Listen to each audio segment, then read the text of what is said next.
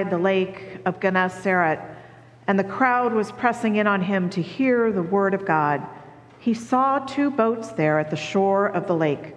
The fishermen had gone out of them and were washing their nets. He got into one of the boats, the one belonging to Simon, and asked him to put out a little way from the shore. Then he sat down and taught the crowds from the boat.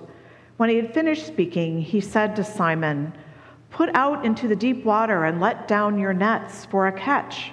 Simon answered, "Master, we have worked all night long, but I have caught nothing. Yet if you say so, I will let down the nets." When they had done this, they caught so many fish that their nets were beginning to break. So they signaled their partners in the other boat to come and help them. And they came and filled both boats so that they began to sink. But when Simon Peter saw it, he fell down at Jesus' knees, saying, "Go away from me, Lord, for I am a sinful man." For he and all who were with him were amazed at the catch of the fish that they had taken. And so also were James and John, sons of Zebedee, who were partners with Simon. Then Jesus said to Simon, "Do not be afraid. From now on you will be catching people." When they had brought their boats to shore, they left everything and followed him. May God continue to bless our understanding of this sacred text. Will you pray with me? O gracious and loving God, may the meditations of all our hearts, minds, and our very souls be pleasing unto you this day and forevermore. Amen. Enter into this story with me, this story of Jesus calling his first disciples. Imagine you're there on the shores of the Sea of Galilee, amidst the crowd. What do you see? What do you smell? How are you feeling? Well, if you're one of the spectators in the crowd, perhaps you've come because you're curious about what you've been hearing about this man named Jesus. There are rumors that he healed a man possessed by demons in Capernaum. There's a story circulating that he visited Simon, the fisherman's home, and healed his mother-in-law, who had been suffering from a severe fever. So yes, maybe you're curious, but also maybe a little afraid. For how could a man possibly be driving out demons and healing people with a simple touch?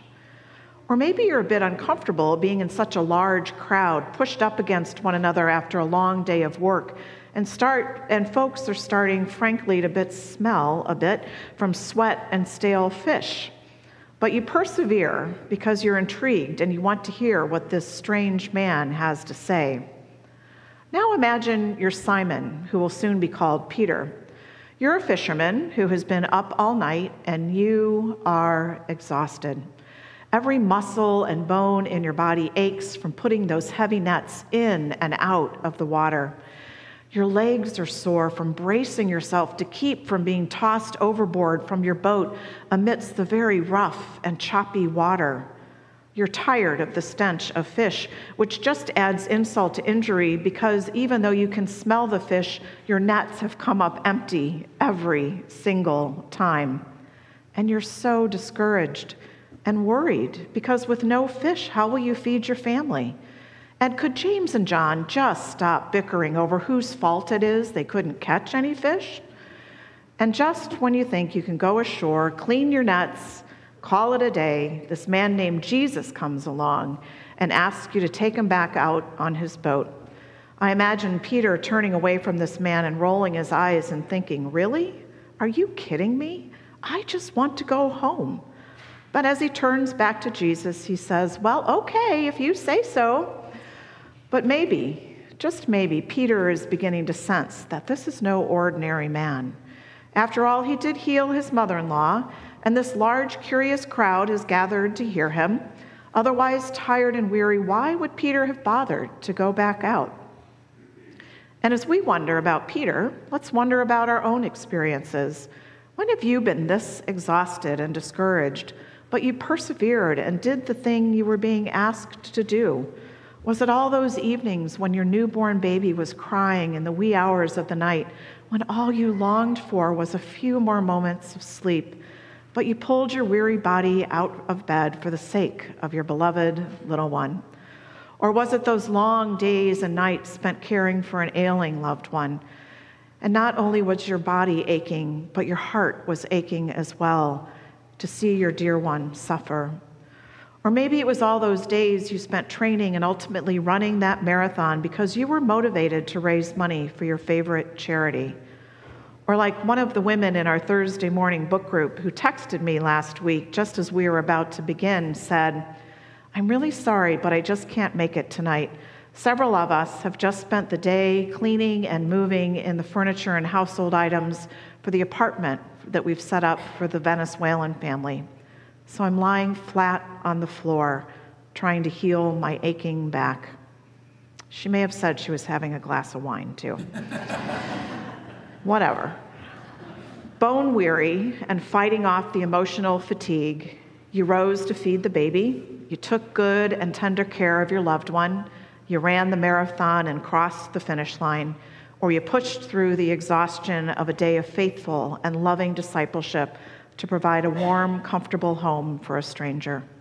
Whatever your story, I think we can all relate to how Peter must have been feeling when Jesus asked him to do this one more thing. But of course, this one more thing turned into a life transformed.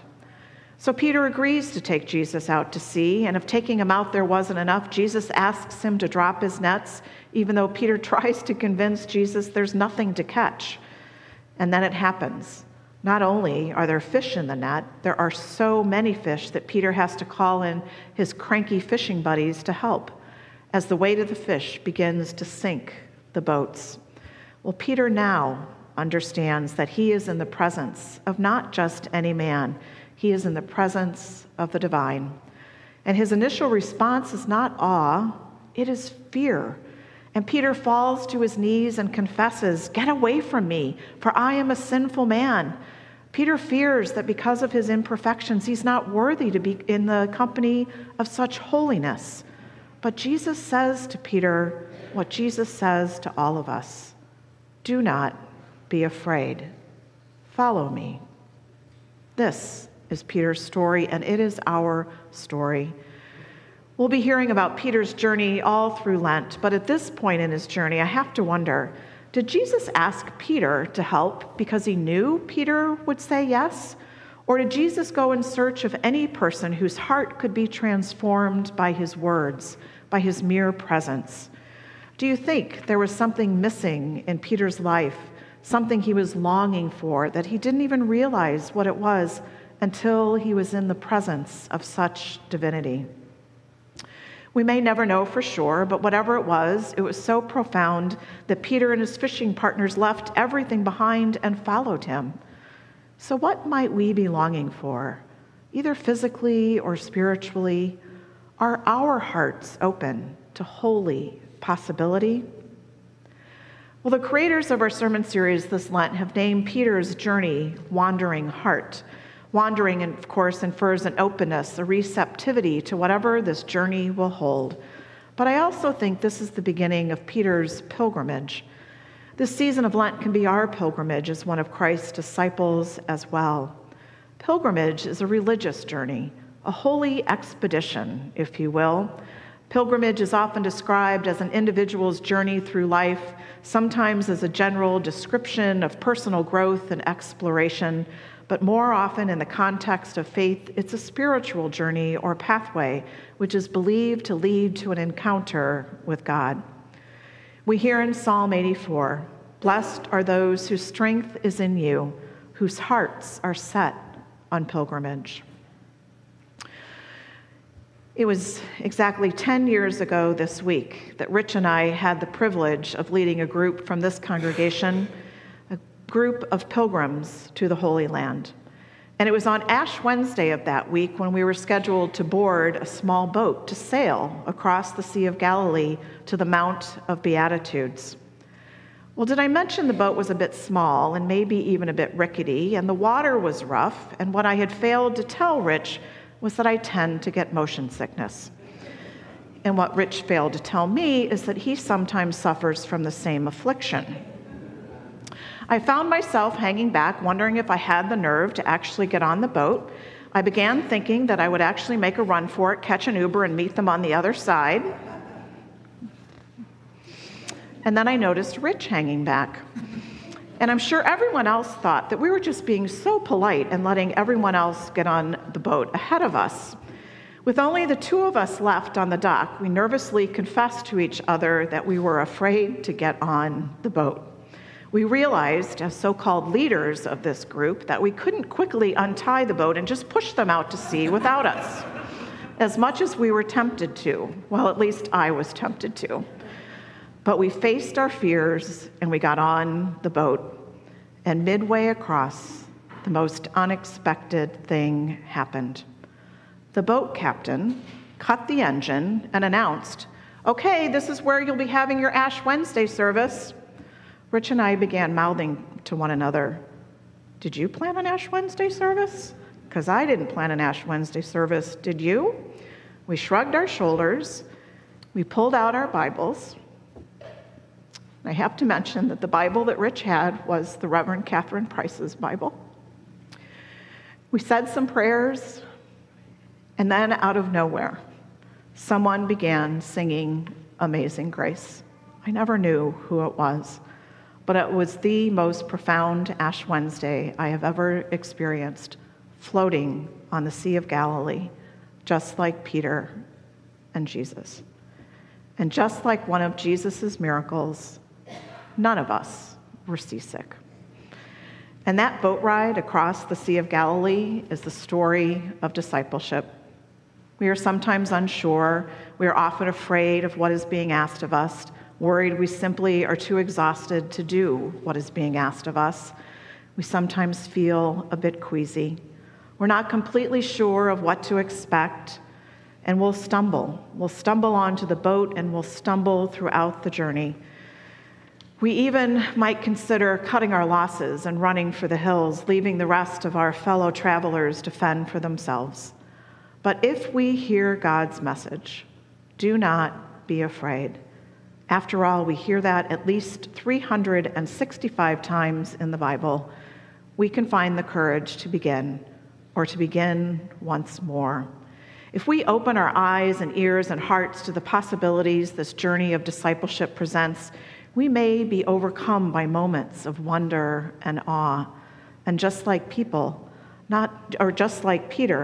not only will God be with us, but our fellow travelers will be there by our sides. And when we can't find the strength to pray or sing, someone out of nowhere will begin to sing Amazing Grace. And deep in our soul, we'll experience God's profound and abundant grace. Peter's invitation to follow Jesus is our invitation as well. This journey of Lent is an opportunity for each of us to ponder anew our discipleship. It's an invitation that requires our response. Perhaps you'll reread and prayerfully consider our congregation's mission statement, which begins, "Joined as a congregation through the grace and teachings of Jesus Christ, we are called as disciples." In fact, that mission statement is in the front of our hymnals. Sometime throughout Lent, take a look at it. It's on our website. Perhaps pray over it sometime during Lent. Maybe you'll attend a worship service more. Maybe you'll share your own story of faith with a neighbor, a friend, or family member. Maybe you'll contribute your time or talent to a cause for justice. Perhaps you'll ask for forgiveness. Perhaps you'll offer forgiveness. Or maybe there is something we've missed in that call to discipleship that you'd like to prayerfully consider on your own. However your wandering heart moves through this holy season of Lent, hear Jesus' words just as Peter did so very long ago. Do not be afraid. Follow me, won't you? I would love to have you by my side as we go fishing together. Amen.